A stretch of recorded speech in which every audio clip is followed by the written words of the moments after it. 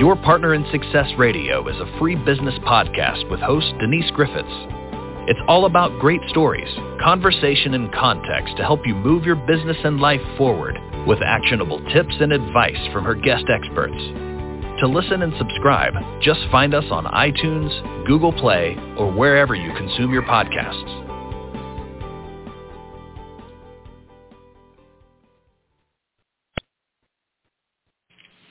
Welcome to Your Partner in Success Radio. I am your host, Denise Griffiths, and this podcast is ranked in the top 2% of the most popular podcasts globally. And honestly, it's all because of my truly incredible guests. I am honored and blessed to share time with people who are at the top of their game, and they show up here wanting to help you get to where you want to be in life and in business. Now, these are not people who hold back. Their goal is to share with us the essence of peak performance. And today I get to welcome back to the show an internationally recognized leader in health and performance education. It's Monday, Frank Forencich. Now, Frank earned his BA at Stanford University in human biology and neuroscience and has been teaching for over 30 years in martial art and health education. Now, Frank holds black belt rankings in karate and aikido and has traveled to Africa on several occasions to study human origins, which I find fascinating, and the ancestral environment. And in 2012, he was named by Experience Life magazine as one of five, just count them, visionaries leading the charge to better health and a healthier world. So in Frank's new book, The Enemy is Never Wrong, Martial Art, Activism, and the Fight for a Functional Future, he says that a sense of martial artistry is essential for our survival. And gripped by confusion, fear, and outrage, we feel the need to act. But we don't even know what the fundamentals are, what to fight, who to fight, when to fight, how to fight, or even why to fight. So when we're awkward or impulsive, that makes us ineffective and a threat to ourselves and others. And that book is on my desk as we speak. Frank, welcome back to Your Partner in Success Radio. When you were here just about a year ago, we discussed your book, Beware of False Tigers, Strategies and Antidotes for an Age of Stress. And I definitely want to touch back on that because in our virtual agreement just now, we were talking about what I have noticed for a long time is that the entire globe seems to be operating under what I can only call a low-level sense of dread. Things are a mess right now. So welcome. On that note, welcome. Yes. Yeah, go. I'm delighted to be back with you. This is very exciting to reconnect with you. Oh, thank you. I've got two of your books, and I wanted to touch back on Beware of False Tigers because that book, you got to see it, Frank. I've got it. It's so marked. I don't mark books up. I think that's rude.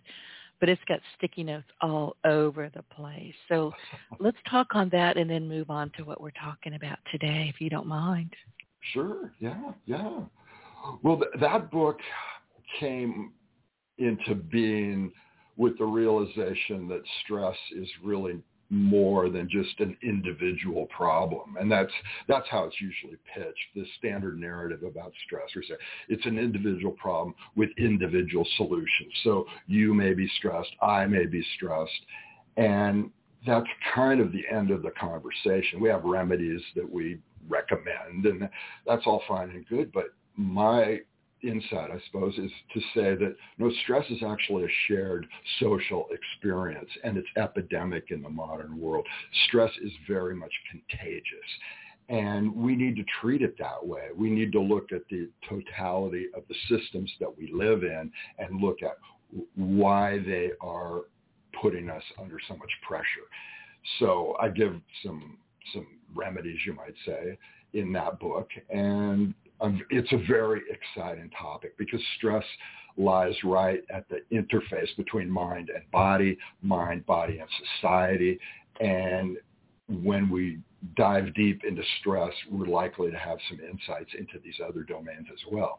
So it's a great topic, and I really enjoy working with it. One of my best advice for stress, turn off the news. It's not news. It's propaganda. Turn that crap off. And that's all I've got to say. Well, that's the dilemma, right? Because we want to be well-informed citizens. We have to get our information somewhere. And so much of it consists of these plastic narratives that are spoon-fed to us. And it's very difficult to walk that line between being informed and being massively stressed. So that's a skill in its own right in the modern world. It really is. And, I know my news. I get my news. I do not get it from mainstream media in America. I haven't for 12 years, and I refuse to turn that garbage back on. I just won't do it. That doesn't mean I am not very aware of what's going on in my world. I am. But I use critical thinking, and I go find what I'm looking for, and then I compare that to other things, and then I come up with my own conclusions. I don't just take what's pablum spoon-fed to me. I refuse. You're a discriminating consumer of information. I am. And cranky about it, too. Can you tell? Yeah, okay. Good. Yes, well, go ahead, I'm sorry. Stress is a fascinating subject, as I say. And that led me to the next book, The Enemy is Never Wrong. And this is my exploration of activism. And that came out of the realization that here I was landing in adulthood and finding myself embroiled in conflict with various people, organizations, institutions, what have you, and realizing one day that, okay, conflict is a feature of the modern world, of the human experience. And the next question is, why was I never trained for this? Why did I not have an education in how to deal with conflict, how to fight skillfully? And that I was kind of thunderstruck by that realization. It's like, here's a fundamental part of the human experience. Why don't we teach one another? Well, why don't we? What have you found out? And you're right. I mean, listen, I don't think much of the American school system these days. When I was a kid, it was good. At least I thought it was good. But I'm realizing now that so many people are coming out of school, they can't read, they can't tell time, they don't have any common sense as far as I can tell. And they don't know anything about true stress other than causing it. Mm-hmm. Do I sound cranky? I sound cranky to me. Sorry. Well, we're all cranky now, and that's true. But the school system, I think, is failing in any number of ways. We don't have a unified narrative about what education is or should be. So that's a fundamental problem. But as I see it, our education for conflict and fighting is so impoverished that if you look at a typical childhood in a typical family, mom said, don't fight, and dad said, don't lose. And that was it. Right. That was our martial education. Boys are not supposed to punch girls, but girls can punch them. Look, I was the oldest of a bunch of kids. I learned both sides of that argument, and I punch back, by the way. Right. And so we are, you might say, delusional. We're in the grip of magical thinking about conflict because we think if we're just nice, or if we train children simply to be nice, then there aren't going to be any problems. But this is simply not true. I mean, it's impossible to make your way in the modern social world or the world of business and commerce, any of this, without encountering conflict. So it's fundamental. It's essential that we have some training for this. And you don't see it in schools. You don't see it really in other educational environments, except in the traditional martial arts. This is a place where we actually teach one another how to deal with conflict. And that's like this untapped source of wisdom in the modern world. So I was fortunate because I was able to train with some fantastic teachers in the traditional martial arts and get some insight on how I might deal with conflict. So I feel very fortunate in that. Now, Frank, I don't know much about martial arts. I really don't. So I may ask silly questions, and feel free to just say, Denise, really? I'm cranky, though. Remember, I'm cranky. So I may snarl. But what I do think I understand about martial arts is that you're not training to kill one another. You're training to deflect or, save yourself or even help somebody else. But the goal is not to harm. Is that about right? Well, you have to understand that there's a huge diversity of teachers and styles in the martial art world. And so you have everything from street survival and, for example, women's self-defense, all the way up to the most mystical, spiritual approaches and everything in between. But you're right. Most teachers are going to emphasize skill. And that goes back deep into the culture of ancient China, ancient Japan, where skill was a fundamental focus in all of education.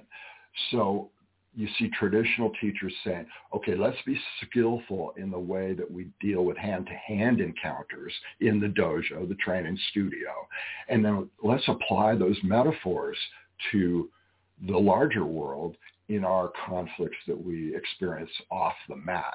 And this is what some people call big martial artistry. Take the lessons that you learn in hand-to-hand experience and apply them out in the bigger world. And that's what most martial art teachers are focused on. So it's a mindset. I mean, obviously it's very physical. And obviously there are things that, skills that you need to really be paying attention to. But if I'm hearing you correctly, it's largely a mindset that you choose how you're going to operate within that mindset. Right. It's a mindset. It's a spirit set. It's a body set. Gotcha.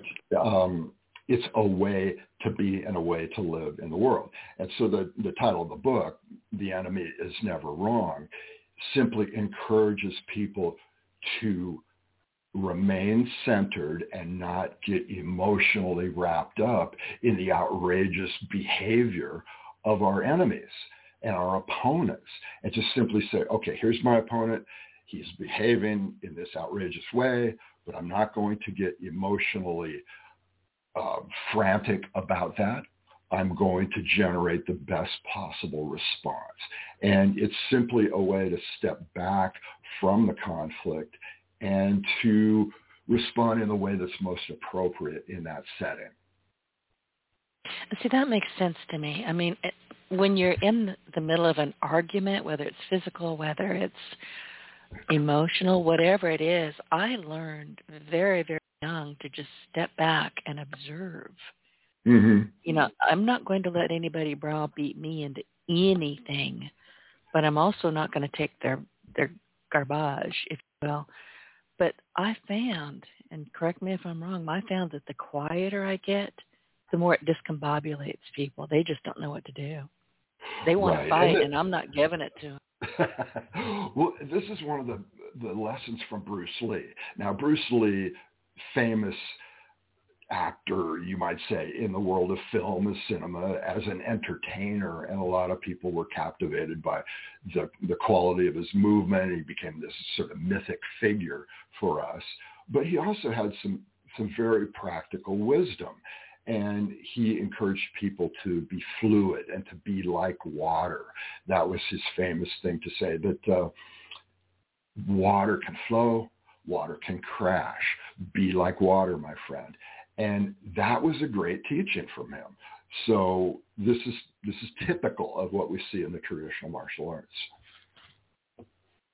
Well, and that's a skill set, obviously, and I love that. I don't think I've ever heard of that. Be like water. There's so many ways that water impacts us. I mean, we drink it, we live in it, we bathe in it, we fight it to try not to drown. I mean, water, I think, is one of the most important, this world, maybe the most important things that populates this world. So take pointers from that. Right. You can get your metaphors from any number of ways. And of course, in the traditional martial arts, people make a distinction between hard styles and soft styles. So in a hard style art, you learn to meet force with force. And off the mat, that would be considered, for example, drawing boundaries. You say, no, I'm not going to let you invade my space. I'm not going to let you behave the way you're behaving, drawing boundaries. That's a good, solid tactic. That's a good, hard style response. And sometimes it's perfectly appropriate, and sometimes it's very effective. But there's also the soft style approach, and this is where we learn to blend with whatever our opponent is doing, to, you might say, get inside their movement and to follow along with it. And then once you are aligned with your opponent, then a small adjustment can change the trajectory of their movement and maybe take them off balance. And that soft style is really exciting, and it's fun, and it puts the emphasis on sensitivity. That's the skill there. So these two metaphors are always available to us, and the goal is to be ambidextrous. So Frank, basically what I'm hearing here is that you have to be very fluid in your thinking. You have to be aware of your mindset and their mindset. And it's not all about getting physical with somebody. It's diving deep into who you are, figuring out who they are, and working those points to find a conclusion that is, right. Or I don't even know if that's the right word, but to find a solution that is workable for both of you without going to jail. Right. And the traditional teachers will always say that the important thing is being centered in yourself, centered in your stance and your own integrity. And when you're strong in your own integrity, then you're in a position to observe your opponent, to learn your opponent, to be sensitive to your opponent, and now you can generate a more effective response. So it begins within, and it begins with having a solid stance that is also mobile. So you can be strong, you can be soft, and you can be anywhere in between. And that's what we've trained for years on the mat to achieve. So again, I'm going to point to mindset. When you're on the mat, when you're learning these skills, I'm guessing that there is a huge amount of mindset that has to go with this. You're training yourself, you're teaching yourself, you're learning about yourself and potential opponents. You're learning, I'm thinking about, your spirituality, about the bigger world. Am I missing anything? No, that's all totally correct. And I mean, there's nothing that focuses your attention so effectively as having somebody swing a punch at your face. I mean, that is, no kidding. All of a sudden now you have to learn about who you are and how you respond to the world. So, of course, in a dojo, in a training environment, all that begins very slowly, and we don't even start with punches. We start with grabs and learn, okay, how's my emotional body going to respond to this low-level threat? And you get to see, okay, do I tighten up? Does my breath become shallow? What happens to me? Can I maintain my equanimity even when I'm being grabbed or pushed or pulled or punched?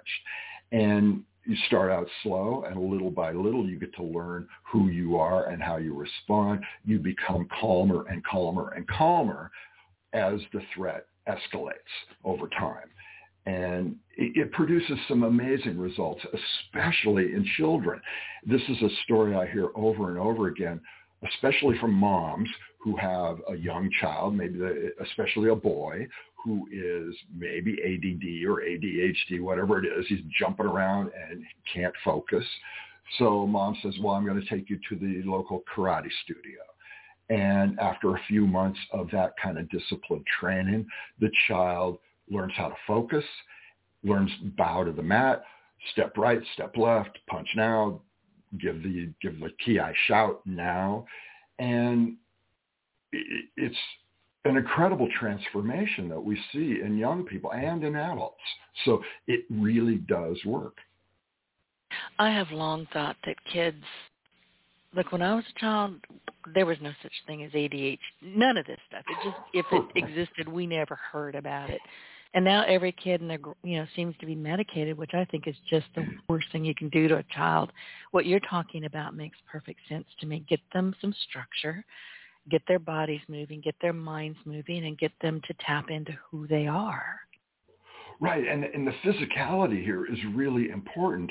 What the people in the neuroscience world are starting to understand is that our cognition, our mental activity, is embodied. It doesn't just take place in the brain. The entire body is involved. So if you change the way your body moves, you're going to change the content of your consciousness. And this is why the martial arts are so effective. It's also why sports training can be really effective as well, depending on how it's done. So yeah, you got to get the body in motion to make these things work. I have to ask you, I mean, I look around and look, the whole globe, well, the white countries, I don't even know how to say that, America, England, countries that are predominantly, how do I even want to say this, Frank? Help me out.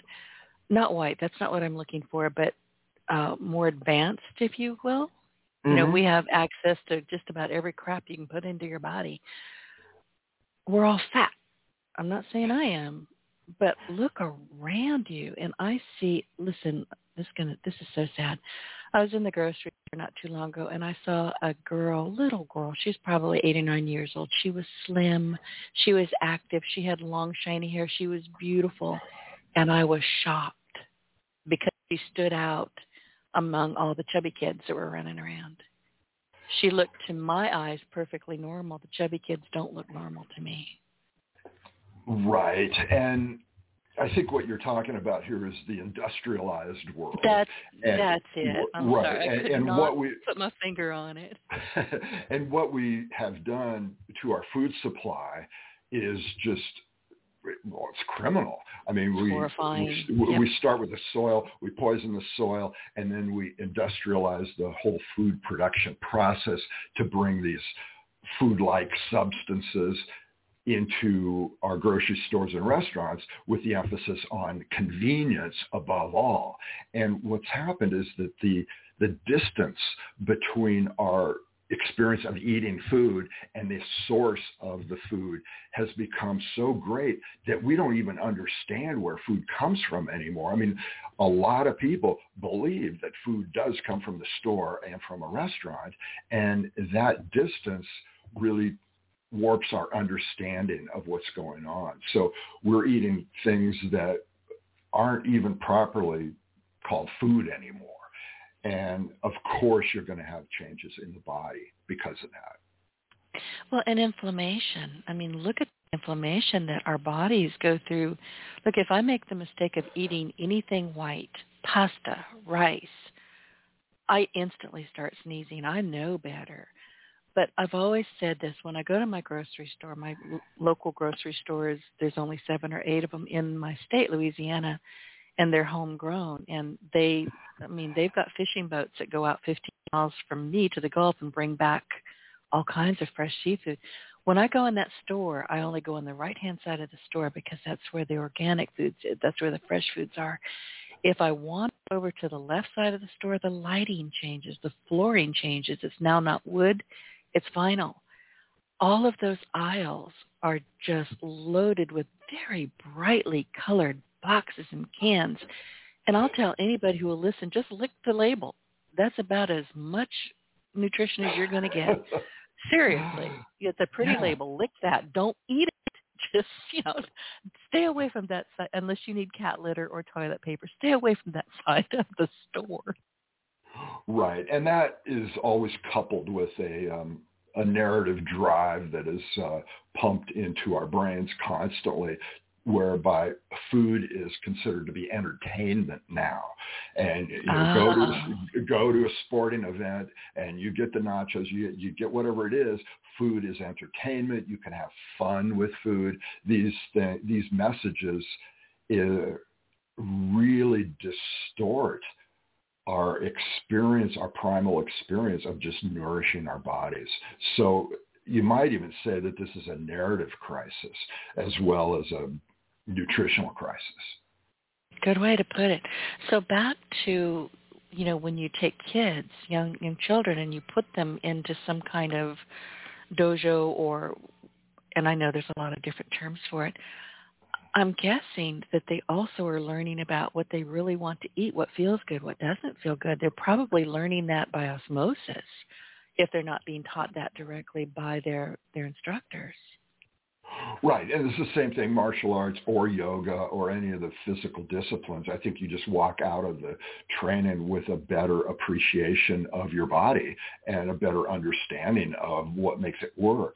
So you know how you feel. You feel really good after one of these workouts, and it makes sense now to fuel yourself in a way that's consistent with that. So it just increasing your awareness of your body has a big impact too. So don't head for McDonald's, who, by the way, I guess is heading for bankruptcy, if I'm understanding that correct.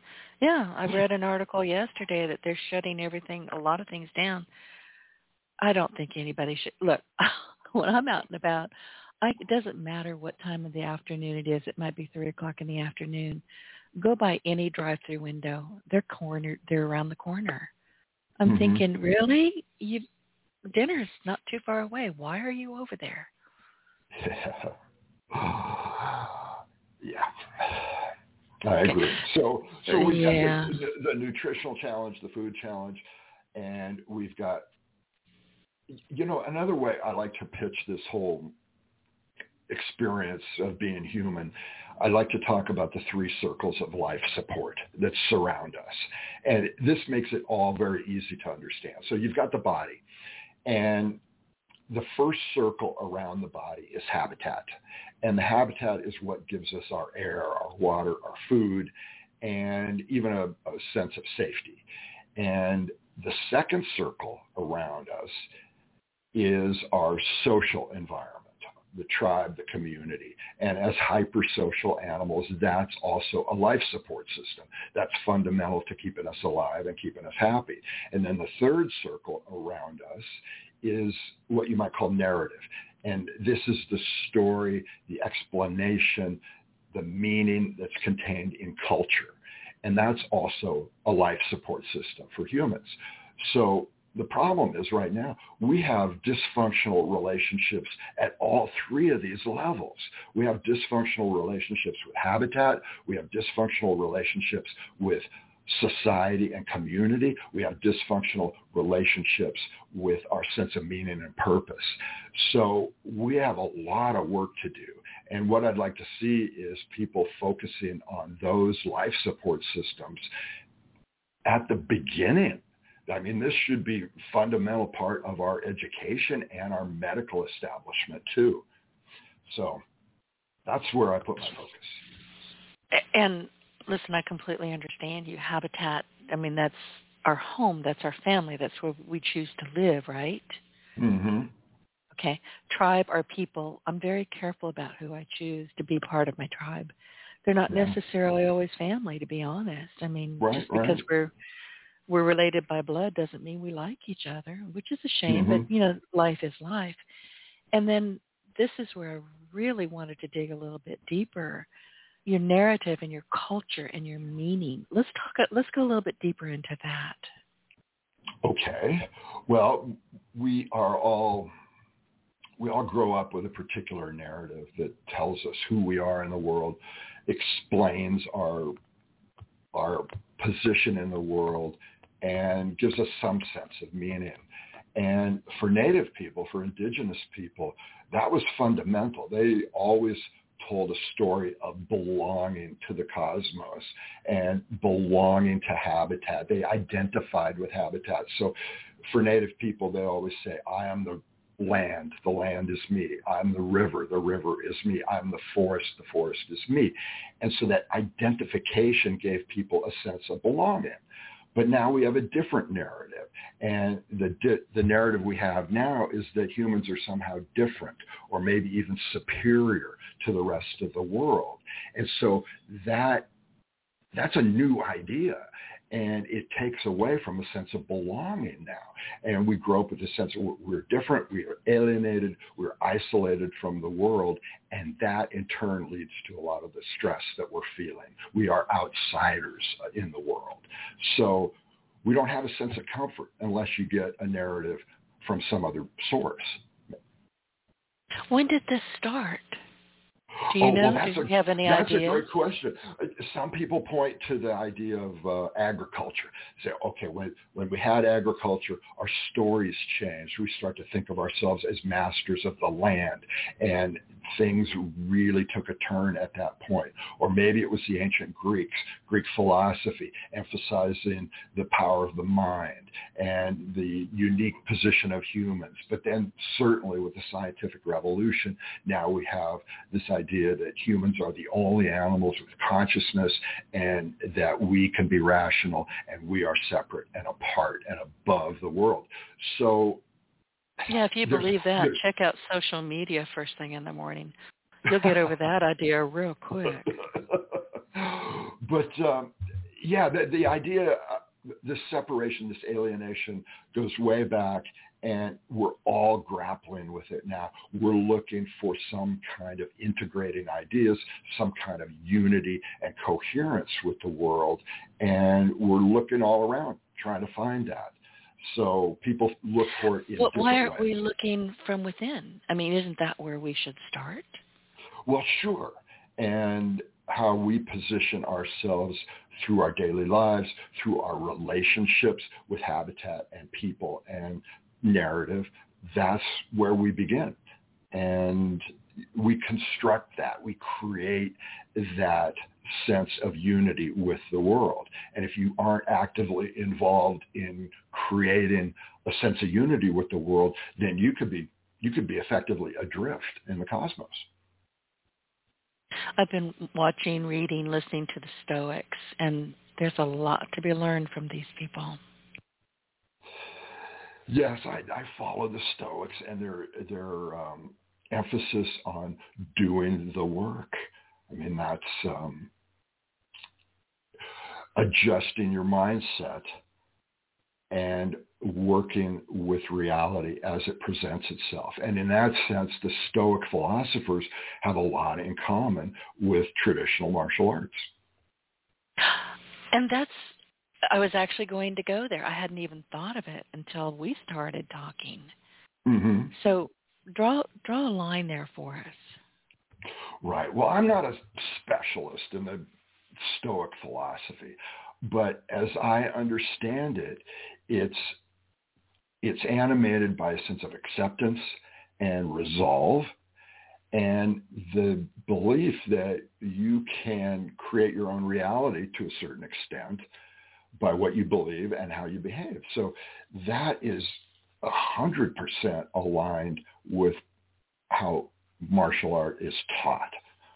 And it's really a powerful idea. It is. And I have always, maybe it's because I'm just a bit pig-headed according to my mama, but I always figured I was large and in charge. You know, I was going to create my own. I know. She used to say when I woke up in the morning, oh, crap, the devil says she's awake. Oh, geez, now what? But it's just, I've always felt that I was in charge of who I am, how I behave, what I'm going to believe. And it's in flux all the time. You can't just pick a lane and stick with it. You have to be aware of who you are, what you're bringing to the world, what's important to you, and, pivot. I hate that word. It's a COVID word, but you need to say, maybe this is no longer working for me. Now what? But you have to be inside yourself, looking, touching, feeling. Look, I get God winks all the time. I know I'm not alone in this world. I don't believe for a moment that I'm alone in this world. Nice. Yeah, in the world of therapy, a lot of people are talking about this now, where we grow up as children and a lot of us are taught and conditioned to be people pleasers. Be nice. Yeah, I never had that trouble. Oh, okay. Well, a lot of us are conditioned to be nice and to it's not try my skills. Okay. Well, try and please the people around you. And this goes on for years and years, and then you wind up in adulthood with this habit of trying to make other people happy. And we lose sight of who we are in the process. So you wake up one day in adulthood, and you may not even understand who you are. You may not know your true self because you've spent a couple of decades or more pleasing other people. So then all of a sudden you're faced with this question of who am I? And then you have to construct that. You have to create your own self and protect your own self and draw the boundaries and make sure you know who you are. Then you can make a contribution to the world. But it's a process, and a lot of people have, you might say they have kind of an amnesia about who they really are. So that makes sense. That really does. And listen, we're busy. We're always running around. We're running from fire to fire. We're stomping out fires. We're eating garbage. Many of us are simply not drinking enough water. I mean, water is my favorite beverage in the world. And I'm always so grateful when I, open my tap and stick my face under there and drink water. I drink it straight. So many people don't have that. So it's something, very much to be grateful for. But what I wanted to ask you, and I'm getting off of my own stream of thought here, is it ever too late to, get involved in the martial arts? Are you ever too heavy or too old or too infirm? I'm going to go with no, but I can't wait to hear what you've got to say. Right. And no, it's never too late. Now, obviously, there's going to be limitations. I mean, you're never going to look like Bruce Lee if you are late in life and you've never done anything like that. And even for me, I've trained for many years, and I can't do what I used to do. Nevertheless, most dojos and most traditional martial art teachers are very welcoming of everyone. And that is a unique environment because it's non-competitive, and the idea is everybody is there for their own personal development. And the traditional teachers are really good about this. They say, come in, you start wherever you are, and you just keep training. You just keep making progress at your own rate, in your own way, as long as you follow the discipline of that particular style, of that particular school, then you are welcome. And there's a million ways to modify the activity to make it more or less demanding. So maybe you're not doing high kicks and breaking boards or whatever it is, but there's plenty of movement that you can still do. And the reason I'm asking you this, Frank, is I saw an article yesterday when I was doing a little bit of poking around to see what we were going to talk about. And I found this lovely article about a 103-year-old woman who was teaching yoga from her chair in a nursing home. Yeah. And I thought, well, good for you. I want to grow up to be her.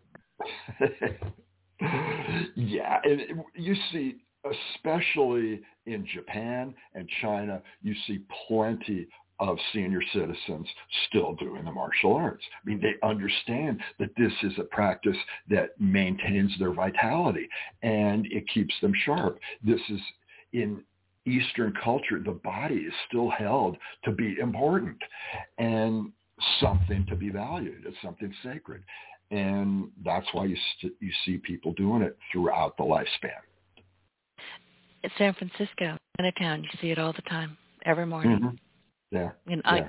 I would stand and watch and go, gee, I wish I could do that. So then I thought, well, why can't I do it? Right. And, I think in America, something happens to kids in middle school and they suddenly become aware of their bodies and they suddenly become extremely self-conscious about their body. Oh, I'm not tall enough. I'm too short. I'm too fat. I'm too thin. I don't look the right way. And then people start hiding out. They become closeted, you might even say, about their bodies. And so we need to work in the opposite direction here. We need to create safe environments where everybody can flourish. And sometimes that happens in the world of sports. Sometimes that happens in the world of physical education, but not enough. I think the martial arts are really good at doing that. But see, the body that we have is the one that we live in. So why would you be ashamed of it? I mean, I will Look, I'll catch myself passing a mirror and go, oh, man, you look like Hagrid today, because I've got very curly hair, and it's very humid here. And there's some days where I look like I'm wearing Hagrid's hair. So I go, I just laugh and tie it down, tie it up, pin it out of my face, and off I go. Well, you mentioned mirrors, and we could also mention cameras, because yeah. both of these are recent inventions. And prior to the widespread adoption of mirrors and cameras, people could go through basically your whole life and not know what you look like. Isn't that interesting? Unless you were looking in water. If you were looking down at a still stream or something, you had no clue. Right. And even then, it would just be a very momentary experience. But now we're inundated with mirrors and cameras, and so now we can obsess over how we look. And this is one reason I don't have mirrors in my house. I try not to use them. I'm really aware of that impact that it has on my self-consciousness. It's not a good thing. It's not a good thing to have mirrors everywhere. It's not a good thing for us to have cameras everywhere. And yet we persist in this. So this is one of the challenges of the modern world. I think that would be a good place to cut back. Well, and listen, cameras, I agree with you. I am incredibly camera phobic. I have been since I used to think it was 5, but I realized not too long ago I was actually about 10 years old. And there are no pictures of me in existence. There are none of me on the internet. I'm one of the few people that you don't know what I look like, and I don't care if you care. It's just not your business. I am who I am, and I show up as me. What I look like just is not important from my way of thinking. Right. And one way I think about the smartphone and the social media apps is that these are, at their core, these are comparison devices. And people post pictures of themselves, and now I can look at those pictures and I can say, well, how do I measure up against that picture? Do I look better? Do I look worse? Probably worse, because people tend to put up their best pictures. And so this contributes to this epidemic of depression and social isolation and anxiety, especially in young people, especially in young women. And it's not a good thing. Yeah. No, it's really not. And, going back to kids and, younger adults, if you will, this is a couple years back, but I remember I live in a very small neighborhood, and I remember hearing the school bus, getting out there, screeching their brakes in front of my house. So I stuck my head outside just to kind of see what was going on. And 3 kids, I'm still so very sad about this, 3 tall kids, I'm guessing they were junior high school, they come slumping down the steps. They're not looking at one another. Their noses are buried in their phones. I don't know how they made it down the steps without hurting themselves. They wander down, they're lockstep, down the street, and they're not talking to one another. They're not making, they're completely separate from one another. I'm not sure I didn't tear up a little bit and think, oh my God, they were slumped, they were stoop-shouldered. These kids are going to have dowager humps, I can tell you right now. Right. Oh, one girl, she might have been pretty, I don't know, but her hair was lank and kind of greasy looking. And I'm thinking, do your parents not see you? Yeah, why aren't they helping you? No, the social media phone thing has really taken a toll. And I keep going back to the body. I keep going back to communication between 2 human beings. It begins with the body, and it has always been based on the body. When you take the phone away and 2 people are having a conversation, the entire body is involved. It's not just the voice. It's not just the content of the message. It's the nonverbal elements that have a big say in the conversation. So if you take the body out of it, you're taking away 90% of the content, and it's a catastrophe for social relationships. So we really need to take that head on. And I've been in schools where they allow smartphone use in the classroom. It's just a nightmare. I mean, we have to we have to put our foot down on this. Listen, I agree with you. And when you're talking with somebody, whether you're on the phone, or on the podcast as you and I are, listen, I'm leaning forward. I'm listening very carefully. I'm listening literally between the lines. I'm, in some ways, I believe, touching you spiritually. But we don't have that opportunity when we have phones in front of our faces all the time. Right. And in the world of therapy, people talk about something called the resonance circuit. And this is the idea that when you are in a face-to-face conversation with somebody, you see their facial expressions, you see their posture, you hear the tone of voice. That goes into your brain and down into your guts via the vagus nerve. And in your abdomen, you have another nervous system, you might say, and that processes that whole experience. It allows you to run a simulation of what that person is experiencing, and that is highly emotional, even spiritual. So that experience, when that's taken away, you're taken away a lot. I agree with you, and let's go back to flight or fight. Because I don't know about you. In fact, I'm pretty sure you can do this, but you can tell when somebody does not have good thoughts. You can tell when somebody has, I'd call it an aura. I've never seen one, but when people have bad auras, when they have bad intentions, when your gut is saying, get away from here, run, just go. Don't make apologies. Don't make excuses. Get the heck out of there.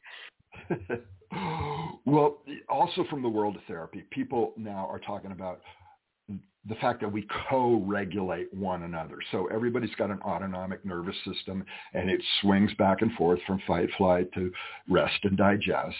And that's not a standalone thing. So somebody comes into the room, their posture, their tone of voice can help you regulate your autonomic nervous system and swing it or bias it from one side to the other. So it's totally contagious.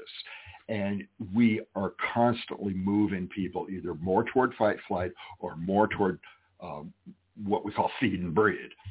And it's happening all the time when you're in a social setting. Well, yeah, it is. It really is. And I'm not out and about much because, as everybody knows, I am a highly committed introvert. But when I'm out and about, it's interesting to me because I laugh about this, but I put on my baseball cap, I put on my huge Ray-Bans, I put on my resting bitch face, and I head out the door. That face doesn't work. I'm going to tell you that right now. Because people want to talk to me in parking lots, in grocery stores. I never get back home without having multiple really interesting conversations. But I guess people can tell that I'm not there to, grab their last box of Cocoa Puffs out from underneath them. I'm just not. But, you're on the wrong side of the store. Go to the other side. But it's interesting because you can tell when you should be going, listen, I have been in my car and saw somebody standing on a street corner that I instantly went, oh, no, and I get away from them. You have to pay. And people say, oh, well, you can't make judgments. You darn well better make judgments. They keep you safe. Right. Yeah. And there's even some evidence that criminals will target certain kinds of people based on their posture. And I think that's probably true. I don't think it's conscious, but I think people will evaluate others based on simply on how they're standing, how they're moving, what their face is doing, the tone of their voice. It's true. It is true. And one of the things that I wanted to ask you about, you've said this, we are 8 billion white belts, and we have little to no training for conflict or activism, which is kind of what we've been talking. What's a white belt? What do you mean by that? Okay, in the traditional martial arts, you start with a belt around your training uniform, and it's white. And then what happens is that as you train over the weeks and months and years and even decades, the instruction is don't wash your belt. You wash your training uniform, but you don't wash your belt. So over time, it gets darker and darker and darker, and then it becomes a marker of seniority in the dojo. So eventually it becomes black. It's just stained from use. And now you are a black belt, and now you are a senior member of the dojo. And so white belt signifies being a brand new beginner. That's all that means.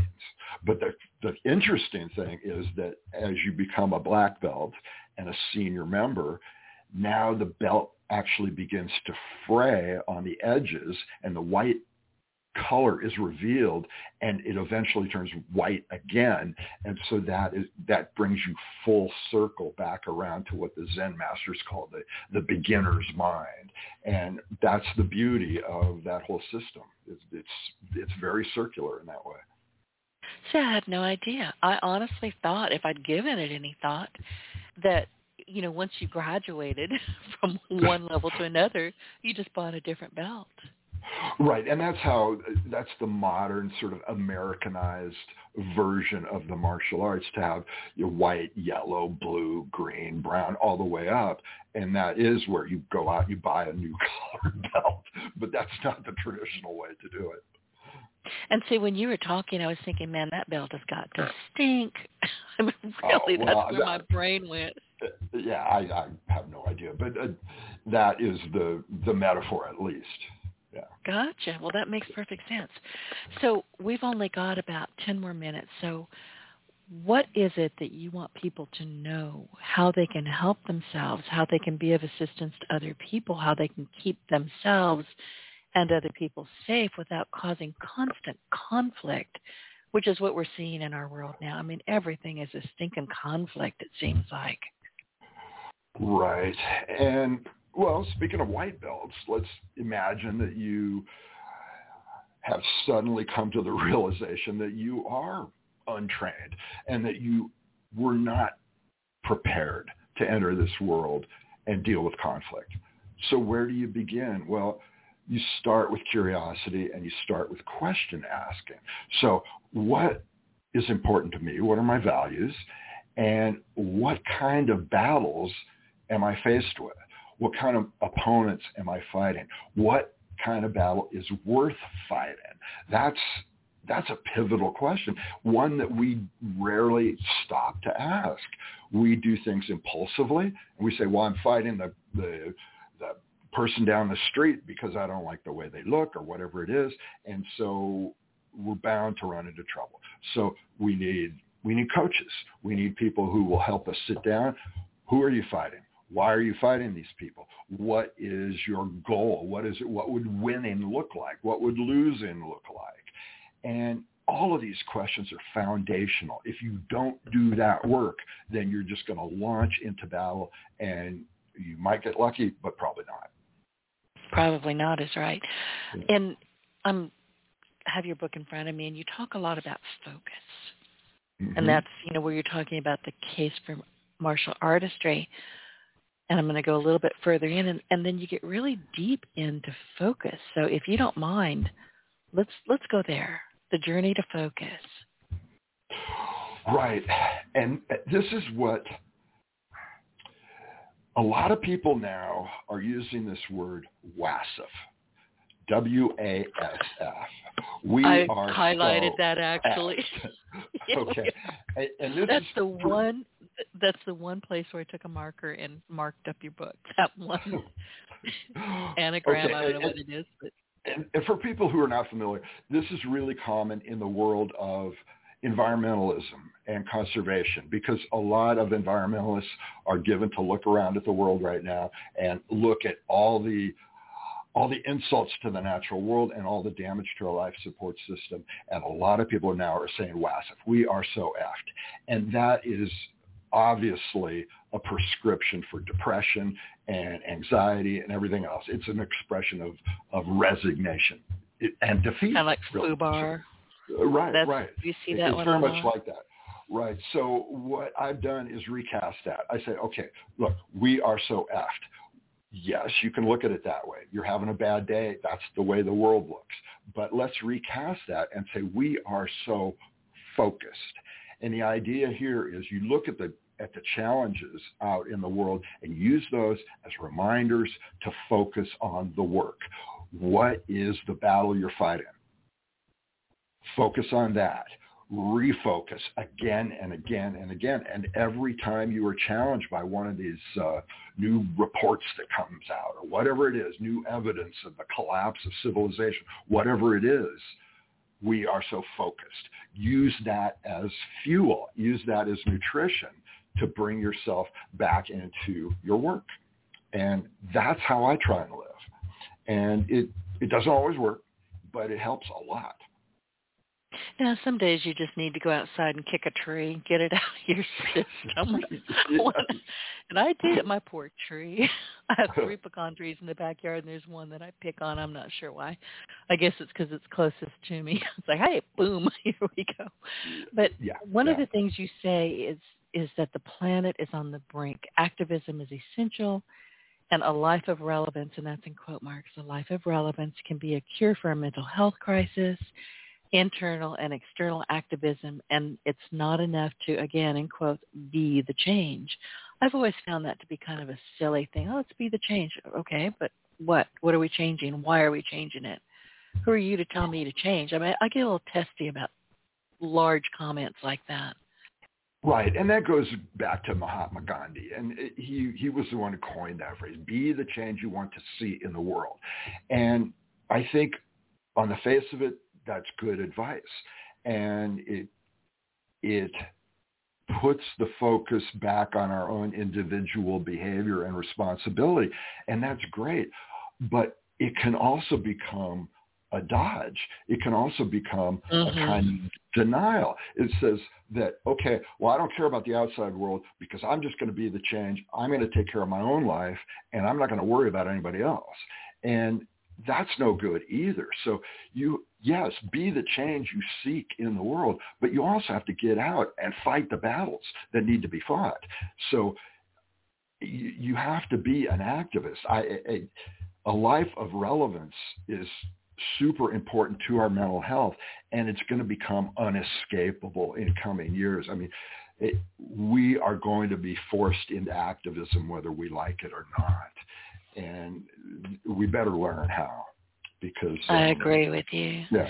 Activism, that's not a word I like. It always makes me just go, blah, because, you know, so many people who claim to be activists these days, honestly, Frank, I look at them and think, well, you're a blooming idiot. Did your mama bounce you too hard on the floor when you were a baby? What the heck? So, you know, there is that, but that's not what you're talking about. Right. And I think, yes, there's always a danger that the word will get overused and applied in too many circumstances. But I still find it valuable. And my goal here, I think, is to normalize activism, because a lot of people will look at their own lives and say, well, activism is for passionate people. Activism is for a special kind of person, and I'm not that special kind of person. But really, activism is for everyone. Engagement with the world is for everyone. And exactly. You can't hide out. No, not anymore. There's just not an option anymore. So maybe engagement is a better word, and we could explore that. But some sort of dialogue and discourse with the world is essential. I agree with you. And when you say activism in that way, I understand it. I truly understand it. And we do have to find our own feeding foot in the world. How do I want to say this? We have to find how we're going to show up. And then we have to be pretty consistent about that. Find our own footing. There it is. There's the word. Frank, we're just about out of time. Where can people find you, and where can they find your books?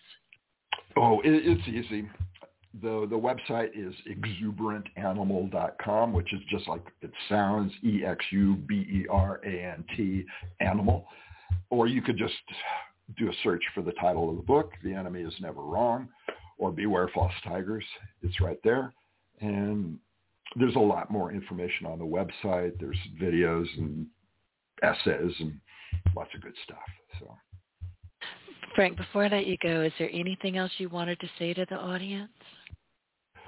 Well, I follow a writer out of the American Southwest. His name's Edward Abbey.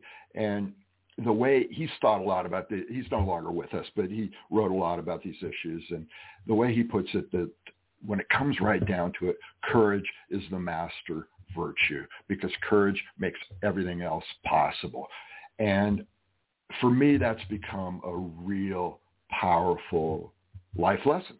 It's like, yeah, I can act with courage, and that's going to animate my life and move me forward. So that's, I think, a good place to leave it. It is, and I just wrote that down. Thank you so much. I mean, I really appreciate you coming back on the show and sending me your book. And it's been wonderful speaking with you again. And the advice that you have shared with our audience, I think it's going to resonate. It's resonating with me. So before we say goodbye, I would like to remind our audience to be sure to look for us in iTunes, Stitcher, Audible, anywhere else you consume your business podcasts. The truth is you can't throw a stick on the internet without hitting your partner in Success Radio. So find us and take us along on your success journey, and go find Frank. Frank, thank you again.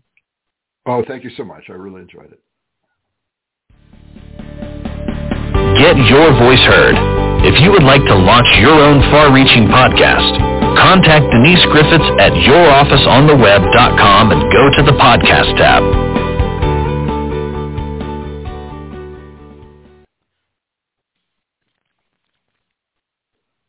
With Lucky Land Slots, you can get lucky just about anywhere. Dearly beloved, we are gathered here today to... Has anyone seen the bride and groom? Sorry, we're here. We were getting lucky in the limo and we lost track of time. No, Lucky Land Casino, with cash prizes that add up quicker than a guest registry. In that case, I pronounce you lucky. Play for free at LuckyLandSlots.com. Daily bonuses are waiting. No purchase necessary. Void where prohibited by law. 18+. Terms and conditions apply. See website for details.